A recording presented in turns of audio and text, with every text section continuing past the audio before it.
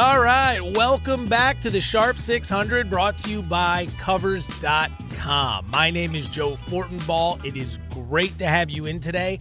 Episode 87, or as we're calling it, Part 2 of the March Madness Sweet 16 edition. It has been a big week for the podcast. Our good friend in Las Vegas, Ken Thomson, one of the sharpest college basketball bettors in all the land, is going to join us in just a few moments.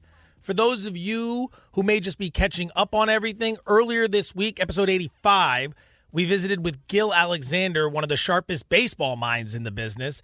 He hooked us up with some MLB win totals, some Cy Young projections. Make sure you check out Gil on episode 85 because, honestly, you may not know this. Opening day is right around the corner. Yeah, next Thursday, opening day.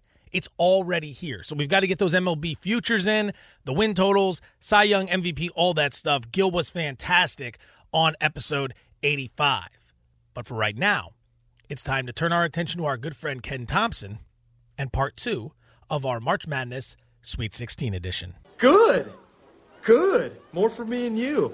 He's one of the sharpest college hoops minds in Vegas. You can catch him on Sports X Radio 720 KDWN and on Twitter at Ken Thomson 87. Our good friend Ken Thomson joining us once again on the Sharp 600. Ken, as always, it's a pleasure, and thank you for your time. Before we jump into the action, one image I'm trying to portray to the listeners over the last couple weeks is what it's like in Vegas for March Madness. How, for someone like you who's been there as long as you have, how do you stack March Madness up against all the other weekends? Super Bowl, New Year's, all that stuff.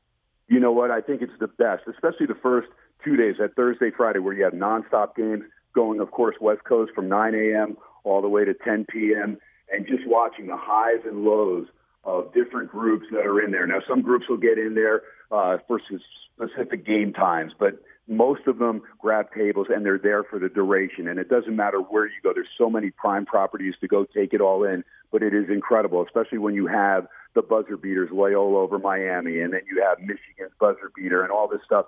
And especially when it affects the spread and affects the game within the game, as we call it here in Vegas, to where a last-second shot may not mean jack on the scoreboard as far as who wins or loses, but it does here in Las Vegas and inside the Silver State of Nevada, to where you win or lose money, and you see money exchange hands on some bizarre stuff. And it's been wild. It's been crazy first first 4 days, really. It was kind of bizarre. How about this stat? Arizona, Virginia, Michigan State, and North Carolina, in those losses, there are losses that knocked them out. And of course, Arizona was first round against Buffalo, but the other ones, and Virginia as well, 20 of 108 combined from three-point land. Whoa. In those losses. So, 18.5%. That just shows you, Joe, because to me, Golden State has revolutionized the game of basketball, but they shoot it so well. They get great spacing. Other teams now think, okay, that's the way to go, but they don't have those shooters. Outside of Villanova at the college level, nobody has a group of shooters that can shoot consistently at that percentage. How important is it to take what you saw last week and apply it to this week? Or conversely, how important is it to avoid some of what you saw last week and apply it to this week? Because the last thing you want to do is get caught overvaluing something you shouldn't or undervaluing something you should. Yeah, no doubt about it. But you definitely have to take each game, each team, for who they are and what they are, personnel-wise, coaching, all that stuff. Because crazier stuff does happen in the first few days. Now, Sweet 16, you've had time. You've had quality coaches have time to prepare for that next opponent. So the Thursday, Friday games, those are the games in Sweet 16 where the good, solid coaching sometimes has a little bit of an advantage. But again, there's a lot of younger coaches that are good, solid coaches that may just not have that experience like some of the others, like a Chris Beard or even Matt Painter really getting into it this year. You have your veterans, Krzyzewski and Boeheim, and they'll go head-to-head, and Bill Self, and the job that Brownell's done for Clemson. And then you have Jay Wright, who's been there, done that a couple years ago. But you have Huggy. As good as Huggy's teams have been, he hasn't won that national title. But this West Virginia team is probably the biggest threat to Villanova with the teams that are left. What do you think about that game? That's where we'll start. Number 1 seeded Nova, one of only 2 number 1 seeds still alive, laying 5, total about 152.5, taking on Bob Huggins and the Mountaineers. Yeah, and it's actually come down a little bit today to 4.5 pretty much everywhere. So some money coming on West Virginia. And here's the thing. I think that point spread you want to lean towards West Virginia if they slow the game down. But here's the deal with Villanova. They have a collection of shooters, like I said, like nobody else. Brunson and Bridges, DiVincenzo and Booth and Pascal. Now, Pascal's the weakest link. He's only at 30%, but everybody else up over 40%. And even Spellman can step out, knock down that three, Gillespie off the bench. So they have enough weapons there, Nova does. But West Virginia, when you have a senior savvy point guard like a Javon Carter leading the way, if he gets help from Miles, the key becomes down low. If Villanova's hitting their three-pointers, Joe, they're going to be tough to beat.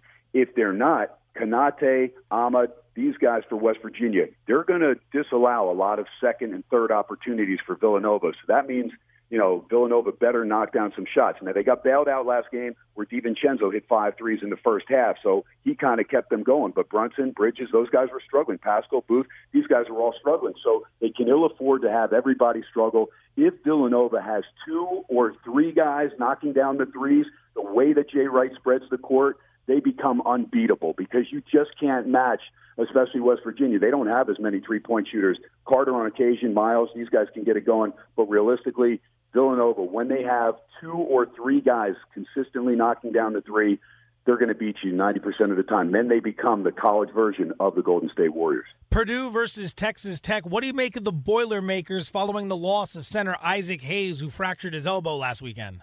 Well, here's the thing. Matt Harms did a nice job. Again, not a lot of film on him, playing as many minutes as he did. Step in for a big-bodied Isaac Haas. Isaac Haas also a guy that hit 74% from the free throw line, nearly 75%. Harms steps in. If you hack this guy, first of all, he's slimmer in stature as far as bulk, so he doesn't carry that presence in the paint like Haas does. He's lanky. He can do some things. He can grab some boards, but at the end of the day, he's only 56% from the free throw line. So when in doubt, foul this kid, put him on the free throw line. It's not like fouling Isaac Haas, but they need the Edwards boys, Carson and Vincent, to step up big time. And then Matthias, who came up with the big shot to win that last game, he's got to be, on top of it as well. Texas Tech, Keenan Evans, Zaire Smith, these guys, the leaders for Chris Beard's team. And this is a very savvy defensive team. And that line right now is 1.5 last I saw, where Texas Tech up to 2 now. Purdue's favorite 2, total 137.5. I lean Texas Tech. I think their defense is good enough to shut down Purdue's outside game and force them to try and go inside. And I don't think they're going to have a good inside presence. I think Texas Tech wins that game, Joe. Duke is a huge favorite. Right now I'm seeing 11.5 over Jim Boeheim's Syracuse team, which played really well against Tom Izzo and Michigan State last weekend. 'Cuse has that 2-3 zone that seems to befuddle teams come tournament time. How much of an advantage is it for Coach K having a week to prepare for that? Yeah, I actually had Michigan State losing that game, but nice. I didn't know if they were going to play TCU or Arizona State or Syracuse, whoever they were playing. I had them losing. I wasn't impressed with Izzo's team. Bridges loved his game, but the rest of the team, they struggled big time. And I don't think Izzo's done solid coaching. In fact, the last 3 years, he's been knocked out of the tournament, first weekend or first round, and you lose to Middle Tennessee a couple years ago, and you get beat, in this game. So they got past Bucknell, and that game got a little closer, but Syracuse's zone did affect them. Now, Duke knows the zone inside out. They play against it, ACC. They've been doing it for a while, and they actually copy it sometimes on defense themselves when they're trying to shut down a good outside shooting team. But here's the thing. Grayson Allen, Gary Trent Jr., these guys can knock them down from deep, occasionally get help from somebody else. But Bagley down low means Syracuse has to be careful. And if Bagley gets good one-on-one position down low in the blocks, they'll whip it down low in there. And then if you do cheat and you double down, that's where Duke can crush you with that outside shooting. They played one time at Cameron, beat them 60-44, very low-scoring game, and they extended the lead. I expect Battle and Brissett and Howard, these guys, to try and keep Syracuse in it, and especially Battle and Brissett. These guys shoot 84 and 80% from the free throw line. So if they can get to the line like they did last game, all of a sudden they can find themselves down the stretch in a position to win. But I don't trust Syracuse here because Grayson Allen and Trent Jr. have such good range that the zone is not as effective because you have to come further out because these guys can knock them down from 23, not just 20 feet like a lot of the people that are playing against teams that are playing against Syracuse's zone for the first time. They have trouble with the length and the way that they're able to move side to side better than any other zone in the country. But Duke's the team that can beat them. So it's a game I'll probably stay away from because I think the number's probably right around where that game ends. I think Duke wins somewhere between 9 and 15 points. Kansas -5 against Clemson. The Tigers are coming off an absolute annihilation of Auburn. Is it possible that they're a bit overvalued in this game because of that matchup? Boy, it could be, but it also could be that Brownell has really had the team realize, look, we lost our second leading scorer and our leading rebounder in Grantham, but we're still good enough. And, they've moved on. And realistically, as easily as they won in their last game against Auburn, absolutely incredible. Now, a lot of people had New Mexico State over Clemson in a first round. They're looking for that matchup. I didn't. I've seen New Mexico State, and I know the WAC, and at the end of the day, it's a good program. But I like the way Clemson's playing. There's some great chemistry on this team, and Brownell deserves a lot of credit to get this team going. And once they got Shelton Mitchell back, that really took some pressure off Marquise Reed, and DeVoe is solid. They've got players. Now, with Kansas, it's what's going to happen with Graham. If Devontae Graham is shooting it well from the outside, they're really tough to beat because Mikhailuk is always steady. He's good. Now, Malik Newman really bailed him out last game when Graham was struggling because he knocked down 11 straight free throws. That was key. They get some help inside. If Azubuike stays out of foul trouble, that's key as well. But this game could be tight. And if Clemson controls the pace, Kansas could be in trouble because they're not going to get a lot of second and third opportunities. And Azubuike could get in foul trouble. This is a tough game. Right now I'm staying away from it. I think the line is probably where it should be.